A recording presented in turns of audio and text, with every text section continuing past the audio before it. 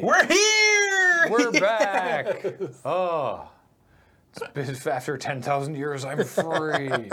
That's how I feel every time we record a show. I know. Have I made that joke before? Nope. Good. I don't good. think so. We were just talking about how they're doing fewer pay-per-views in 2018. So that'll be a little easier for us to they keep cut down to track like of. 14 or 15 or something like that. I mean, everyone was sort of like, do you guys want to like gear down a little bit when they went, we've just decided to double the number of pay-per-views. And everyone was like, whoa, holy moly, calm thyself. It was too much, man. Yeah. Like it was proven for people that we don't do this full time. Like if we did it full time, yeah, it wouldn't be a problem. It'd be like great. If we were a Dave Meltzer or Brian Alvarez. All that content. Yeah. Apparently that Brian Alvarez guy reviews shows like 4 times. He does like 4 different them? No, like 4 different podcasts, like multiple podcasts. Because he does one with Dave Meltzer. Yeah. And he does one with some other guy. And then I think there's like a third one. You gotta have opinion. You gotta have a lot of opinions. He doesn't say much on the other 2. Fair enough. From what I've heard, but yeah, I think there's like 3 or 4. Maybe it's only 3, but that's crazy. We have so many opinions that we've decided to divide them up. Yeah. Into the next episode that you'll see, which is the actual episode for Survivor Series 2017. But we knew we'd want to talk about TakeOver, and so we decided we'd give you this little mini Little sandwich, sneaky bonus. like the sandwiches that are cut into little triangles. Like you get it like a train station. Yeah, like a tray, and they're all like the individual Oh yeah, sandwiches. right. Yeah. So welcome to this crustless, diagonally sliced bonus episode of Sidewalk Slander. We're going to be talking about NXT TakeOver War Games. Yeah. From wherever the pay-per-view was. Where the heck was this pay-per-view? Were they in Houston. Yeah, they're in Houston. Houston, because this was the same venue, wasn't it? Yeah. No, it's same venue. No, I don't think they were ever in the same arena. Oh no, they were. Were They have done before. I don't know where this one was. Let me look it up. I don't think because when we saw they didn't do this. Well, obviously they didn't do the same arena. I don't think for the big shows they do the same arena. Because they didn't for... I thought they did for SummerSlam. The one we went to. Maybe the one at SummerSlam they do. Anyway, this was from the Toyota Center. Okay. So, yeah, we just wanted to... so I don't actually really watch NXT, like week on week. But I will watch the takeovers because they're generally pretty entertaining. And we just wanted to talk about this one, just sort of like, for me, almost from an outsider perspective, because all I have going into this is the little video packages. Oh, yeah. And then I wanted to talk about War Games. I'm not like super religious about watching NXT, but I try very hard to like watch it because it's a lot of fun. And why is it called War Games? You'll find out when we get to the main event. It's certainly is a heck of a thing. Yeah. So, yeah, live from the Toyota Center in Houston, Texas, and brought to you by Mattel. Yeah, because they're trying to sell a toy now. Yeah. Again. Well, they always try to sell a toy. See, this is the same toy I'm pretty sure they were trying to sell last year because they had some kind of cage during the elimination. When was the Elimination Chamber? Oh, you mean they're trying to sell a toy of War Games? Yeah, but it's the same toy. It's like doesn't look like War Games. Mauro Ranallo like plugged it in the middle of the pay-per-view. Oh, he's I like, missed here, that. he had the toy by the announcer's desk, and he's like, it's got like an X over the top, and there's a belt hanging in the middle, and there's 2 shark cages on either side. That's not War And I Games. swear they were trying to sell this toy before. And I think it was remember when Jericho got put in the shark cage? Yeah. I'm pretty sure that's when it was. I'm pretty sure. They used I'm not as familiar with the previous Wars game. You're not? Did they always have the shark cage thing, or weren't they just in the back? Like the people who weren't yeah, well, in And a lot of in some of main the war event. games, they're actually just standing outside. Like, each team is on opposite We'll come back corners. to the main event. So, okay, the first match was Cassius Ohno versus Lars Sullivan. Yeah. I've never heard of or seen Lars Sullivan before. He's been doing squash matches on NXT. Okay, he's this Obviously, like he's like big. he's huge. He looks like latter career Gene Snitsky. Yeah, or he looks like if you made Shrek into a human. Yeah, Like he's got this pound for pound. He's got this like incredible chin and just is like this pile of Dude, his legs are muscle. huge. He's just a big, mean guy. Yeah. He's like Braun Strowman, but not as tall. Yeah. He's just a big dude. And then Cassius Ohno was in NXT and this is Chris Hero? Yes, Chris Hero. He was in NXT, and then they let him go, and then they brought him back. Yeah. Do people like Cassius Ohno?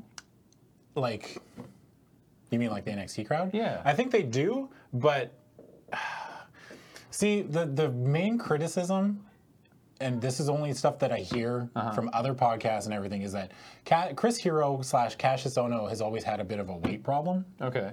And a lot of people think it's holding him back, but I've also heard rumors that he has like one of those weight problems that he just can't get it off. Right. Like he obviously works hard. Yeah. Like I don't see what he does on a day-to-day basis. I mean, I'll agree that maybe he looks a little soft around the midsection. Yeah. But so do I.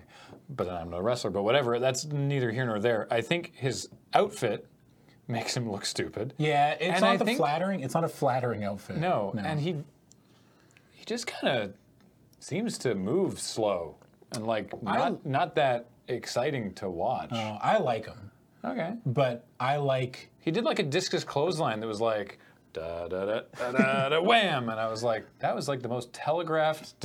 To me, it looks powerful. That's what I think he's going for. Is like that strong style, quote unquote. I like it. I like All right. Cassius Ohno. Fair enough. And I always, every time I see him now, I'm reminded of that sign we saw at PAX West, PAX Prime, and it was the Oh No blob, Oh yeah, yeah. and it was saying Cassius Ohno's name, like Oh Right. No. Oh no. This was like the perfect big man match, though. They beat the crap out of each other. Yeah. It was a lot of fun. I liked it. It was like three or 4 minutes. It wasn't that long. It was Knowing basically nothing going in, I figured that Lars Sullivan would win because they were talking about how he was basically undefeated in however many weeks. Yeah. And it was like, oh, okay, so they're building this monster. Yeah. So, okay. Okay. Yeah, Sure. Lars Sullivan won. I could see Lars being on the main roster. Big dude. Second match was Aleister Black Yep. versus the Velveteen Dream. Now, during Desert Bus, I was Yeah. like, give me a random wrestler entrance and theme song, and I'll try to do their entrance. And then the person on tech didn't watch wrestling either, and so they just went to the WWE Music YouTube channel, and they were like, this one looks interesting. And I was like, I have no idea who this is. And I was like, okay, we'll have to pick another one. And it was Velveteen Dream, and I've like, there's a picture of him with the glasses with the third eye, and I was like, I have never heard of this person. I don't know who they are. I don't watch NXT. Yeah. So this was my first introduction to Velveteen Dream, and really my first Aleister Black match that I've seen, even though I was vaguely aware of who he was from previous NXT stuff. And so I was like, okay, I don't personally have anything invested in this, and I watched the video package, and it was basically that Velveteen Dream wanted Aleister Black to just recognize that he exists. Basically. Specifically say his name, but like it was basically just sort of like, acknowledge my existence. And it wasn't clear from that video package, and it remained, to me at least, it remained unclear throughout this match whether there was a face or a heel sort of dichotomy here. It just sort of seemed like two guys fighting. So I had nothing invested going into this. This was, I think, this was the most entertaining singles match of the night. This was like really interesting to watch and lots of fun. Yeah.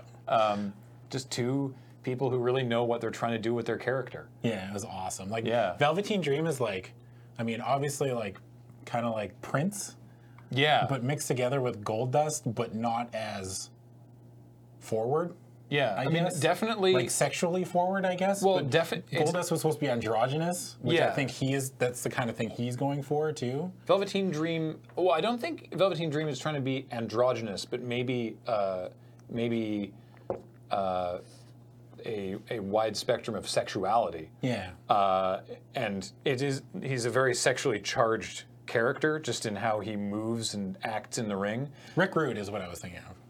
Oh yeah. So there's a lot of the like, look at my amazing body, but there's also the in your face sexuality aspects of, for example, Goldust, but not in a way that's like, I'm gay, isn't that hilarious? Yeah, no, because he's it's- not necessarily gay. No, he's not. And It's very difficult to pin down, which I think is totally intentional and Yeah. much more interesting. his tights. Oh yes. His tights were airbrushed with his face and Aleister Black's face, which Yeah. is obviously very Rick Rude because Rick Rude used to do that. Mm-hmm. Rick Rude and Ultimate Warrior had a match, and like it was like I guarantee it was SummerSlam. I want to say like '91, 92 was the one in Wembley Stadium, I'm pretty sure. Mm-hmm. 90 or 91, and Rick Rude did the same thing. He put like Warrior's face on Yeah. his tights. That must have really Which was upset. That must have really upset Warrior for Warrior for is a actual. character or actual. No, I mean, like, Warrior's is there a difference between Warrior the character and Warrior the person? Who can say? Tough to tell.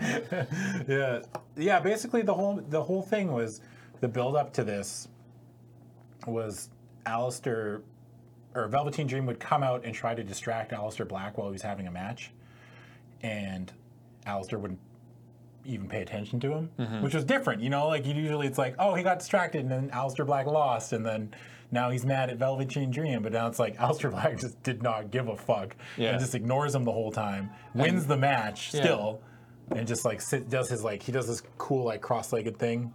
He just like sits in the ring and stares at people trying to figure them out, trying to sort of not necessarily trying to get a rise per se, but just sort of like, I'm here and I'm happy to let you make the first move.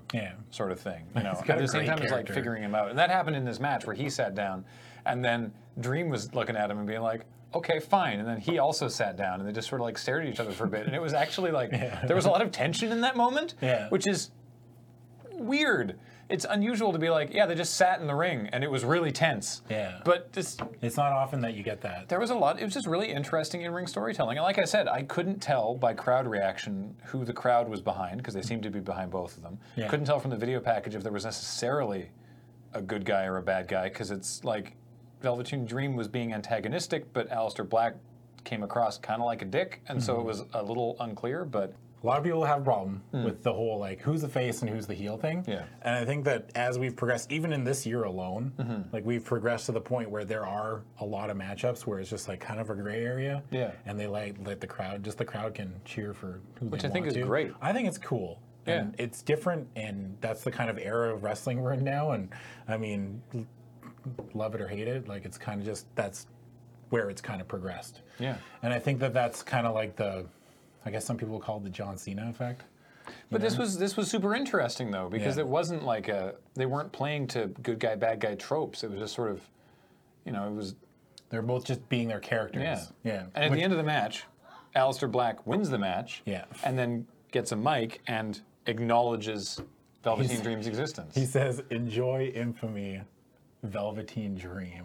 And the crowd was like chanting, "Say his name, say his name, say his name," throughout the whole thing. It was pretty great. So it's like it's a victory for Aleister Black, but also kind of a moral victory for Velveteen Dream. And it was like, oh, it's super interesting. I loved how Velveteen Dream looked when he was like at the end of the match. He was selling the black mask, like holding his jaw, but also like reaching out towards Aleister Black when he's doing like the cross-legged thing. Like right when he said his name, it was awesome. It was so much fun. This match was a lot of fun, and I could see this match topping a lot of people's year-end list. It was really good. I got to go back and just remember what matches happened this year. Because we got to do that at some point. Next, they played a video package, which was very helpful for the women's match. This is a fatal four-way women's match for the vacated NXT women's title. After 700-something days... It was only 500. It wasn't 700, but she wasn't there for 2 years. Well, because I guess it's been vacant for a while, though, because she left due to injury. I don't know. Anyway, after a longer win streak than Goldberg, Asuka vacated the NXT women's title undefeated to join the main roster. And we'll be talking about her in the Survivor Series episode because she's part of Team Raw.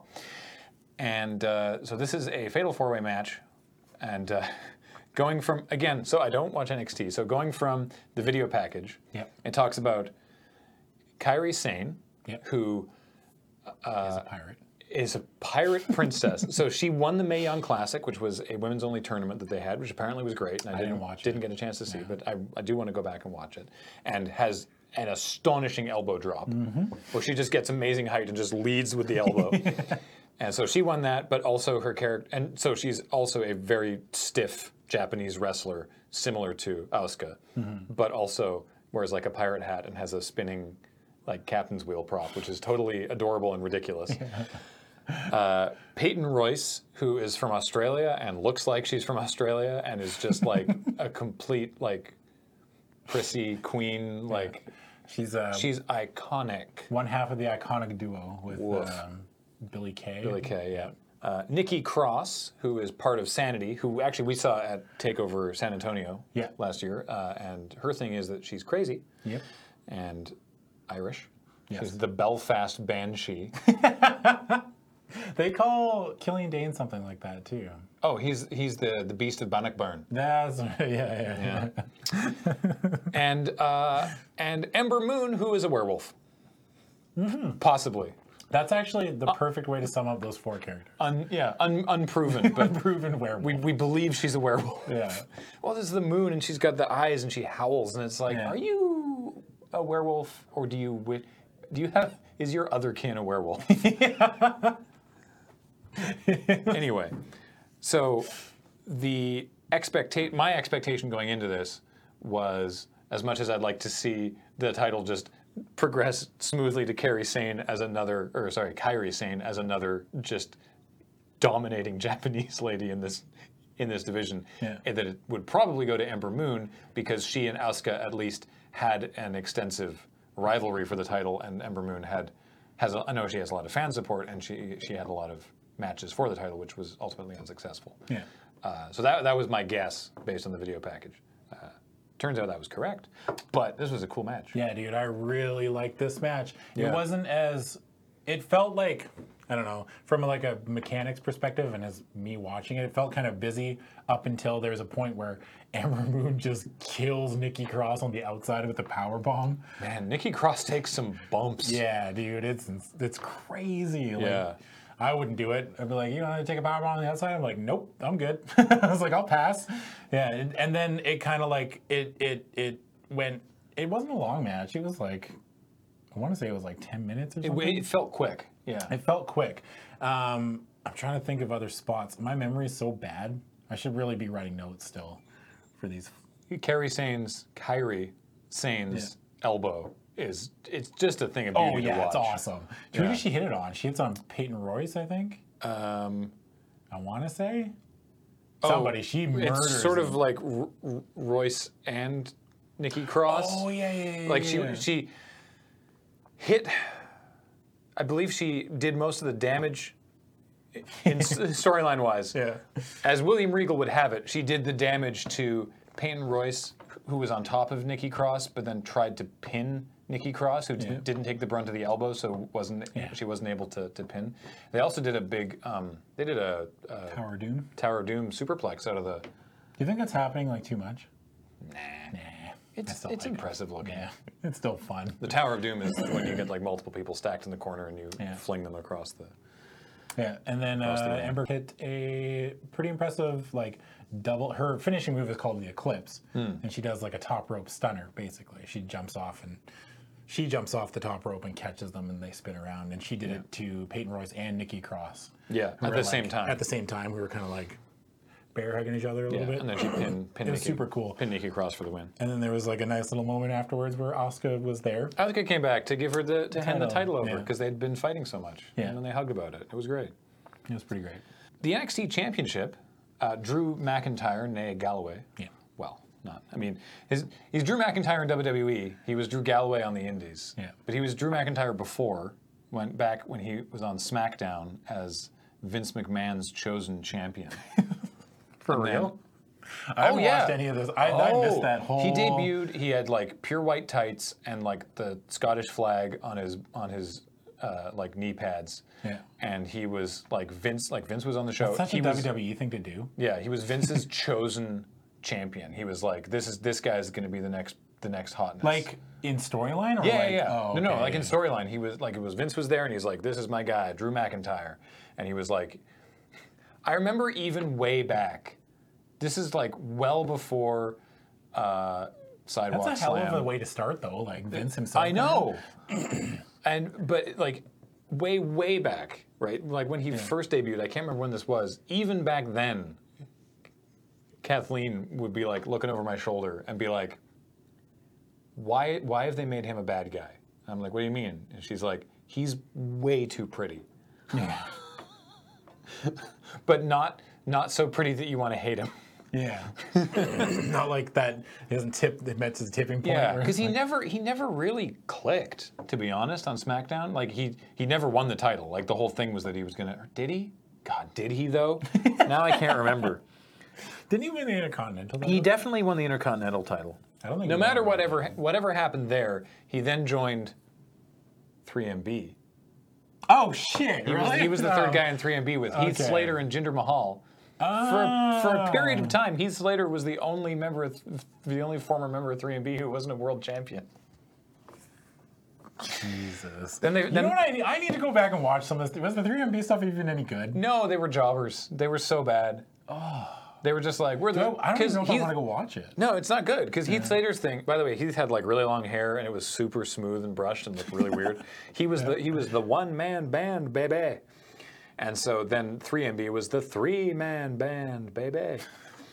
And they would just lose all the time. And so then Drew McIntyre What eventually. did Jinder act like? It's just He wasn't like he is now. no, he didn't have a very good character. Like didn't have much of a character.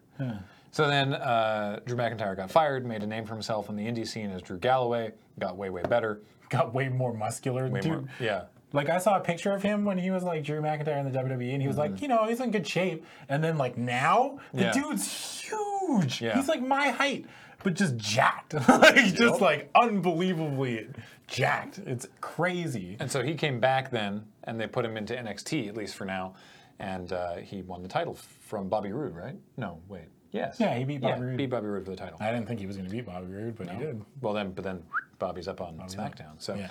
so this is Drew McIntyre defending against Andrade Cien, in air quotes, Almas, who... What does the CN stand for? You know, I've never actually bothered. It's to, just a nickname. yeah, what's it mean? I don't know. I could look it up. You should. I really want to know. What does Cien mean in English? 100. Oh, keeping it 100. Ah, he's the 100 emoji. Andrade 100 emoji, Almas. Yeah. I will not lie. Almas has grown on me. So, as I understand it, and correct me if I'm wrong, because you have a better understanding of NXT than I Yeah. do. As I understand it, Andrade Cien Almas was a very popular, talented luchador in Mexico, Yes. and came in with a big head of steam in terms of Well, they took the mask off. Yeah, They yeah, wore- yeah. So when he came to NXT, took the mask off him. Yeah. He's like a pretty dude. but people were like, "This is great. He's awesome. He's going to be great in NXT," and people were really excited about it. And then he kind of sucked. Not because he's bad in the ring, but just sort of landed with like a wet thud.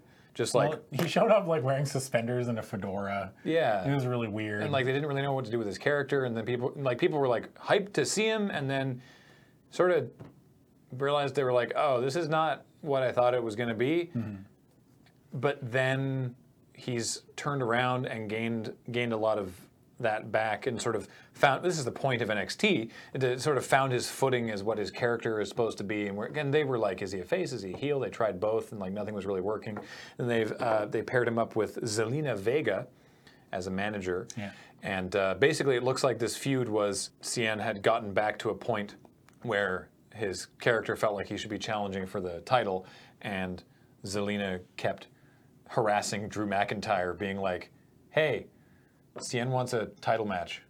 Cien wants a title match, and getting like more and more aggressive about it, Yeah. and which I believe culminated in like stapling a contract to Drew McIntyre at one point, or sticking somehow a contract was affixed to. I don't think they stapled in this it to him, in this video package. I don't Yeah. know, but and then McIntyre's like, if he wants one, he can come and tell me himself. Yeah. You know, and basically just belligerent. Like There was, just, like, this- just harassed Drew McIntyre into being like, fine, I'll give you a match. There was like this totally awesome character arc for Almas that was from when he debuted, and he was like this kind of like supposed to be kind of like this fancy, kind of charismatic baby face that we were supposed to cheer. Because he debuted a good guy, Yeah. even though he was dressed like a twit. Yeah, and we just like, nah, we don't, no. We saw the suspenders and the fedora. If you wear a fedora, you were just universally like, what is the first thing you think of when you think of a fedora? Yeah, it's not gonna play well. Milady. That's the first thing you think of. It's the fedora, and it was like slacks, like white slacks, Yeah. and then real thick suspenders. No shirt. To be clear, no shirt. Yeah. We may not have made that point relevant enough. Real thick suspenders, no shirt. A lot of people And the just sitting there fedora. like, what's wrong with suspenders? This guy hates suspenders. Like, Yeah, no, what's we wrong with fine with suspenders? No. suspenders. You Yeah. gotta have a shirt on though. And he just came in and he's like, hey. And everyone's like, oh, could you not? But so he debuted and everyone's like, oh, kind of lukewarm on him. And he actually just lost like at every takeover. There was also that. There was also that. Yeah. So he just kept losing. And I don't know if it was just their, I highly doubt it was their plan. Like this great arcing storyline. I just don't have enough faith. No. So he, like, when the takeover we went to, he lost to Bobby Roode. I I mean, not Bobby Roode, Roderick Strong. Roderick Strong, Yeah. yeah. He lost to Roderick Strong. And then the next takeover, the one in Brooklyn, I want to say, yeah. he actually beat Johnny Gargano. And that was kind of like where things started to turn. That was before, is it Selena or Zelina? Zelina with Zelina. with a Z. It was before Zelina. And then he was like, well, I need to win more. But he was like losing matches because he was showboating. And then he got Zelina, and Zelina was like, no, you cut that shit out. You stop showboating, you finish the match. And then she would like catch him in matches like showboating. Yeah. Like, no, like sprayed him with like a water bottle. Like, no, like stop it. And so he stopped doing it and he started winning matches. Managers can be really, really good for character development. Yeah. And I hope This is the perfect example. the rumors are that Vince doesn't like managers, which is I hope is not true, but I mean I don't know. I have a complaint related to Survivor Series that we'll talk about. Okay. But- But then, yeah, Almas yeah, this- she finally was- she was reaches great. This match, and she was awesome in this match. There was a point where she tried to give Drew McIntyre Hurricane Rana outside, and he just caught her and like lifted her back up and put her back on the apron, which was great. Yeah. Almas and There was a point in this match where she put Almas's foot up on the ropes. yeah. And it was kind of awkward because Drew, I can't remember what the knockdown was, but Drew got Almas on the ground and then went to pin. It was like leaning down to pin him, grabbing the leg. He was going to grab the leg closer to the ropes and then like awkwardly shifted direction at the last second to grab the other leg. And I was like, oh, she's going to put his leg up for a rope break. And Yeah. if Drew knows if he grabs that leg, that bit won't work. Yeah. And then that's exactly what happened. And I was like, that's awkward, guys. But, I can't keep track That of all was that really stuff. the only hiccup in this match. Yeah. And there was a great near fall right at the end where Zelina got in the ring and gave Drew that like spike Hurricane Rana that Kalisto does to Drew. Yeah. And then Almas hit his DDT, and it was awesome near fall. And you were just like, holy crap. And then Drew Galloway hits the Claymore kick, and Almas kicks out, and the crowd's going nuts. Like, the crowd is absolutely going nuts for Almas. It's crazy. I've never seen that. No. Like, up until now. Obviously, this is the point that, like, The character progression character works. progression worked, yeah. And then Almas hit his DDT, or Drew went for the Claymore again, and then, like, crotched himself. Yeah. And then Almas hit his DDT like from the ropes, I think. And this apparently, Drew McIntyre was holding onto the rope when he went down, and he tore his bicep. So he's out till April. Oh, rough. Yeah. And we thought that he was getting called up because that's the only way Drew McIntyre was losing that title. Yeah. Because he's not going to like just stay in NXT. I don't think. Maybe he was getting called up, but now he just won't when he's back from. But now he can just debut after WrestleMania, I guess, if he's back in April. Yeah. So I don't know. It sucks for Drew. The match was Yeah. awesome. Almas has grown on me. I'm excited where it's going forward. I don't know who his next opponent's going to be because, like, could it be Adam Cole? But Adam Cole's going to be a babyface no matter where he wrestles, no matter what he does. Yeah. Because we all love Adam Cole. I love Adam Cole. I couldn't tell if he was meant to be a good guy or a bad guy. Who? Adam Cole. I know people loved him, Yeah. but that doesn't mean anything. He's supposed to be a bad guy. Okay, that's what I thought. Yeah. Because next we have the War Games match. Yeah. What is a War Games match? Well, War Games. we can. So this is a Dusty Rhodes invention, the American Dream, Dusty Rhodes, R.I.P. Inspired by Mad Max Beyond Thunderdome, and Oh, really? yeah, apparently, yeah. Huh. And this is it. You remember when I described that really ridiculous This was like in one of our first couple episodes, that really ridiculous TNA match. Yeah, with, where like, they all started different outside the rules. ring. Yeah. And then, Yeah. This is a really stupid match. Yeah, it's dumb. Like it's just complicated. Like it's really complicated. The page of rules they had on screen. So let me lay it out for you. It's 2 rings butted up against one another. Yeah. New technology, that metal plate on the ground to join them together. Didn't used to have one of those. They had like 20 plus War Games matches back in WCW. They had a bunch of these. there was a bunch of them. The best one, which I actually watched recently, before they even announced the War Games match, I was like, Wrestle War 92 apparently is the consensus best one. Okay. I was more partial to like the NWO era War Games because that was my childhood. Right. But I watched Wrestle War 92, which was Sting Squadron, which had Sting, I want to say Nikita Koloff, Ricky Steamboat, Dustin Rhodes, and Sting, Nikita Koloff, Dusty Rhodes, Ricky Steamboat, and Barry Windham. Barry Windham. Against the That's it. Dangerous Alliance, Arn Anderson, Bobby Eaton, Steve Austin, Yeah. Larry Zbyszko, and Rick Rude. Yeah. So this was a 2-team match. Yeah. In fact, aren't most of these All two-team? of them are 2 teams. Interesting. But this one, they had like a roof over it, but the roof was like, you couldn't stand on the top turnbuckle. Like they would do things off the top rope, but they would like hold on to the roof and then like swing and kick people. Wow. It was really funny. It was like super 90s. Like, it was just like, oh my God. It was a lot of fun though. Everyone bled and then, yeah. So But anyway. the way that, so it's a little different from how it worked originally, because before it was like always 2 teams of 5, and this was 3 teams of 3. Yeah. But the way it works is it's 2 rings stuck together. There's a normal WWE steel cage around both rings, making one giant rectangular ring with ropes in the middle of it, and a big cage. Okay, so with 3 teams, 1 member of each team starts in the ring at the beginning. Yes. And the other members of the teams, for whatever reason, are put in shark cages at the top of the ramp. So there's these 3 shark cages, each with 2 guys. Every 5 minutes, or 3 minutes, randomly another one of those cages will unlock if the lighting tech gets his cue right. Yeah. You noticed that? Yeah. And then those 2 people then get to join their 1 person in the match. It's first team to make a pinfall or gain a submission wins the whole match, but you can't make a pinfall attempt or a submission attempt that counts until all members of all 3 teams are in the match. Yes. And if a member of any team escapes the cage for any reason, they forfeit for their team. Yeah. Everyone clear on all that? Yeah, there'll be a test after the video. So the match was Sanity, or the members of Sanity that aren't Nikki Cross, who was in the Women's Fatal 4-Way earlier, which is to say Eric Young, Alexander Wolf, and Killian Dane, who was in the Andre the Giant Memorial Battle Royal at WrestleMania, He was. versus the Undisputed Era, which is Adam Cole, Kyle O'Reilly, and Bobby Fish, who needs to think of a better commando name. I like it. Versus... I love Kyle O'Reilly. Yeah. Yeah. Versus the Authors of Pain and Roderick Strong. Yeah.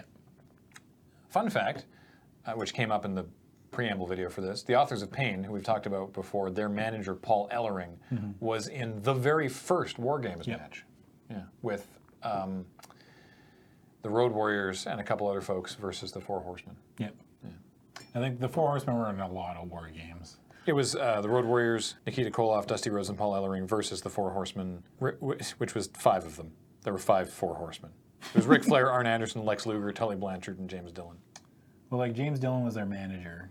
But he was in the technically he was in the match. Yeah. Anyway, this was brutal. Yeah, this match was a lot of fun though. It was a lot of fun, but it looked exhausting. Yeah. So the preamble was basically that none of these groups like each other much. Well, it kind of all started Ta-da! last takeover. The Undisputed Era showed up. Well, they debuted. Like O'Reilly and Fish attacked Sanity after they won the tag belts from the Authors of Pain. Right. And then after Drew McIntyre beat Bobby Roode, Adam Cole showed up and beat up Drew McIntyre with Fish and O'Reilly. And Adam Cole is a very popular known quantity from the indie scene. Very popular. His chant is Adam Cole, baby, which sounds a lot like Jericho's thing. Yeah. And I mentioned earlier, the one-man band. Baby is a good thing to say after your name. Yeah. Anyway, he's very popular. Yeah. I assume Kyle O'Reilly and Bobby Fish have They were a similar if smaller popularity. They were a tag team called Red Dragon on the Indies. Okay, and you may have heard that. I watched a few of their matches before this. I wasn't like an expert on them, but the matches I watched, I was like, hey, that was a lot of fun. They're good. They're like the very striking, technical kind of wrestlers. Like the kind of stuff that usually, unless they change their style a little bit, doesn't really mesh that well in the WWE. What are I'm just trying to think of who else I know, what other tag teams I know of in NXT. What are the Mighty Don't Kneel up to? One of them got injured. Ah, rough. Like whenever they had that. The Dusty Rhodes Classic? Yeah, they haven't been back since then. Blake and Murphy aren't a thing anymore. I think Murphy's kind of wrestling somewhere. And he's wrestling in NXT still, but like just randomly. So there's just Authors of Pain, I guess Undisputed Era now, and then Sanity. And there's Heavy Machinery. Oh, right. Those two big dudes. The one guy looks like Braun Strowman. Which two big dudes? Because Dozovic and something else. Akeem and Razor. Yeah. Akeem? Akam. Yeah. Oh, right. Akam and Razor. Yeah. I forgot about that. I had blissfully forgotten. Someone in About WWE last time creative is like, yes! Last time we talked about the Authors of Pain. Yeah. Akam and Razor. Anyway, so them and Roderick Strong are... They were away. One of them got injured. They were out for a while. Akam and Razor hadn't been around since they lost the tag titles. They just hadn't been seen. And they showed up to help out Roderick Strong when because Undisputed Era wanted Roderick Strong to join them. Right.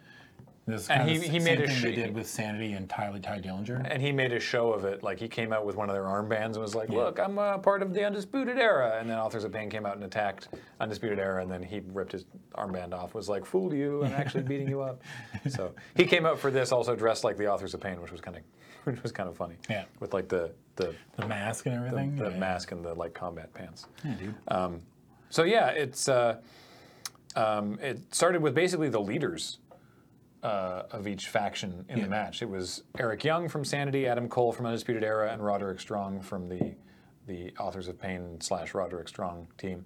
Which I guess I was like, do you want to do that? Do you not want to do that? I don't know the strategy for War Games. Is there strategy for War Games? This is the first time we've had a triple threat War Games. Who knows? Undisputed Era. Adam Cole takes charge in the ring against Young and Strong, and then Undisputed Era comes out, and so they're sort of like, then they just have a massive numbers game because there's 3 of them versus 2 individuals, so they just beat the tar out of the other 2. But then Akam and Razor show up. Oh, and the match just turns into absolute chaos the second the Authors of Pain get in the ring. They're both very big boys. Yeah, they've grown on me too. Yeah. When they were like initially wrestling early this year, I was like, just more big dudes. Like, I don't know. It takes a lot for a big dude to impress me these days because I'm just like, yeah, that's not what I want. But so they beat people up, and then the last team, which of course is Sanity, Alexander Wolf, who reminds me of someone in his face. There's something that he looks like an actor. I can't remember who. And Killian Dane, who's, as I said, the Beast of Bannockburn, this giant. He's a big Scottishman. boy. He can move too. Yeah. So they come out, but before they get to the ring, they start grabbing stuff from under the ring. Yeah. To really change the landscape of this match. The crowd's chanting for tables, and they get the tables, and they put the tables in the ring. And the best part, and I think might be my favorite moment of the year, was when Killian Dane locked the cage and then swallowed the key. It was awesome. I was like, yes, wrestling. The best part about it is that, like, at the end of the thing, after the winners are there, like, nobody can leave. Yeah, it's like they're all locked in there forever. They just get the chairs and start sitting down. Yeah. Like, everyone, like, all the people on all 2 losing teams are just, like, scattered around the ring. And the people in the winning team are like, well, I guess I'm going to sit in one of these busted steel chairs then because I can't leave. It was so great. I was like, and especially it felt like the mood of the match changed. A lot more violent when Sanity got there, which I really liked. It was a nice touch. Whoever put that, I'm assuming that was on purpose. Oh, yeah. Because like whoever put that match together, the second Sanity got there, it was just like, all right, time for a bunch of people to get busted open. Yeah, because like Alexander Wolf got busted open. Pretty bad. He got stapled in the ring. No way. I'm pretty sure he got staples in the ring. He had a lot of blood. Yeah, Eric Young got his nose. He was bleeding out of his nose. Yeah. I don't think anybody else was bleeding, but they were all beat up. Oh, it looked brutal. Killian Dane spent about 5 minutes kicking the crap out of everybody. He did this awesome, like, coast to coast. Adam Cole had climbed up on top of the cage to get away from everybody, and Killian Dane climbs up on the top rope, and he had put a garbage can next to Kyle O'Reilly, and he like points at Adam Cole and is like, "This is your friend," and then like just jumps and drop kicks the trash can. It was like, oh my god, this is awesome. Yeah, the match was just chaos. It was so much fun. There's a bit where Adam Cole is trying to escape between rings, and it was I think I want to say it was Eric Young, and it might have actually been Eric Young and Roderick Strong.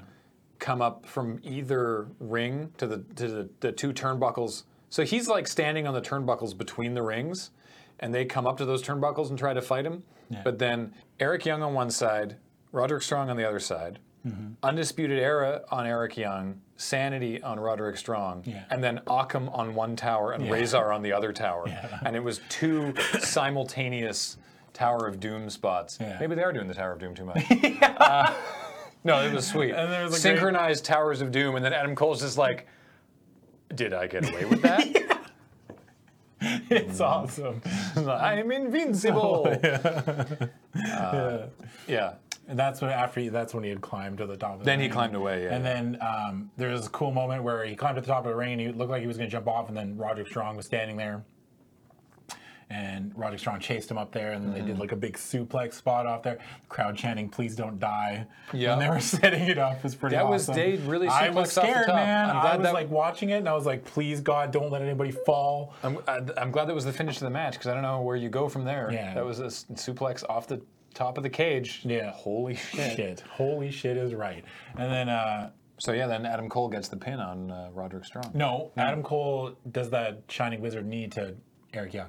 Eric Young had like the chair, and which was weird because like Eric Young was like getting up and he had like the chair, but then he's like, the thought process in kayfabe is like, I guess it's the thrill of the moment, but like, I'll use the chair to protect me, but it just as the chair drove into his head. That's what sorry, Adam Cole got the pin on Eric Young. After so Undisputed Era win. So and I'm assuming for Undisputed Era. Adam Cole goes for the title, and then Bobby Fish and Kyle O'Reilly feud with Sanity for the tag titles. That's what I'm assuming Takeover at the Rumble is going to be. Also, comparing, there are different body types, but comparing Killian Dane and his discus clothesline to Cassius Ohno's power moves. When it looks powerful when Killian Dane does it. To me, anyway. Not as much when Cassius Ohno I'm biased does it. towards Cassius Ohno because I've always kind of liked him, like as Chris Hero, with the stuff I've watched. So I have no dog in the fight, so I've just been sort of like, the arm thing looks dumb. His whole outfit doesn't do him any favors. No, the basketball jersey doesn't. It's like Nia Jax. It's just her outfit doesn't do her any favors. No. You know, gotta tweak the costuming a little bit. Anyway, that was NXT Takeover. This isn't meant to be an exhaustive thing. It was a shorter show anyway, but that's it for this little mini episode. You'll be seeing the Survivor Series episode as soon as Ben can get that out the door. Also, he's working on loading time for Desert Bus, which turns out we have a lot of footage for. So, he's going to do that as quickly as possible. But we figured putting this in its own thing would give us a little chance to go a little deeper on War Games without bogging down the Survivor Series episode. It was a lot of fun. I say this about every NXT show, but it's like, I liked it. It was super fun, It's always good. So until next time, I'm on, just sort of real quick, I'm on Twitter at Graham_LRR. Yes, and I'm on Twitter at WakeUpSuper. And this show and all of our stuff is brought to you by you and your support of our Patreon at patreon.com/loadingreadyrun. Thanks so much, and we'll see you soon for Survivor Series. Bye-bye. Bye.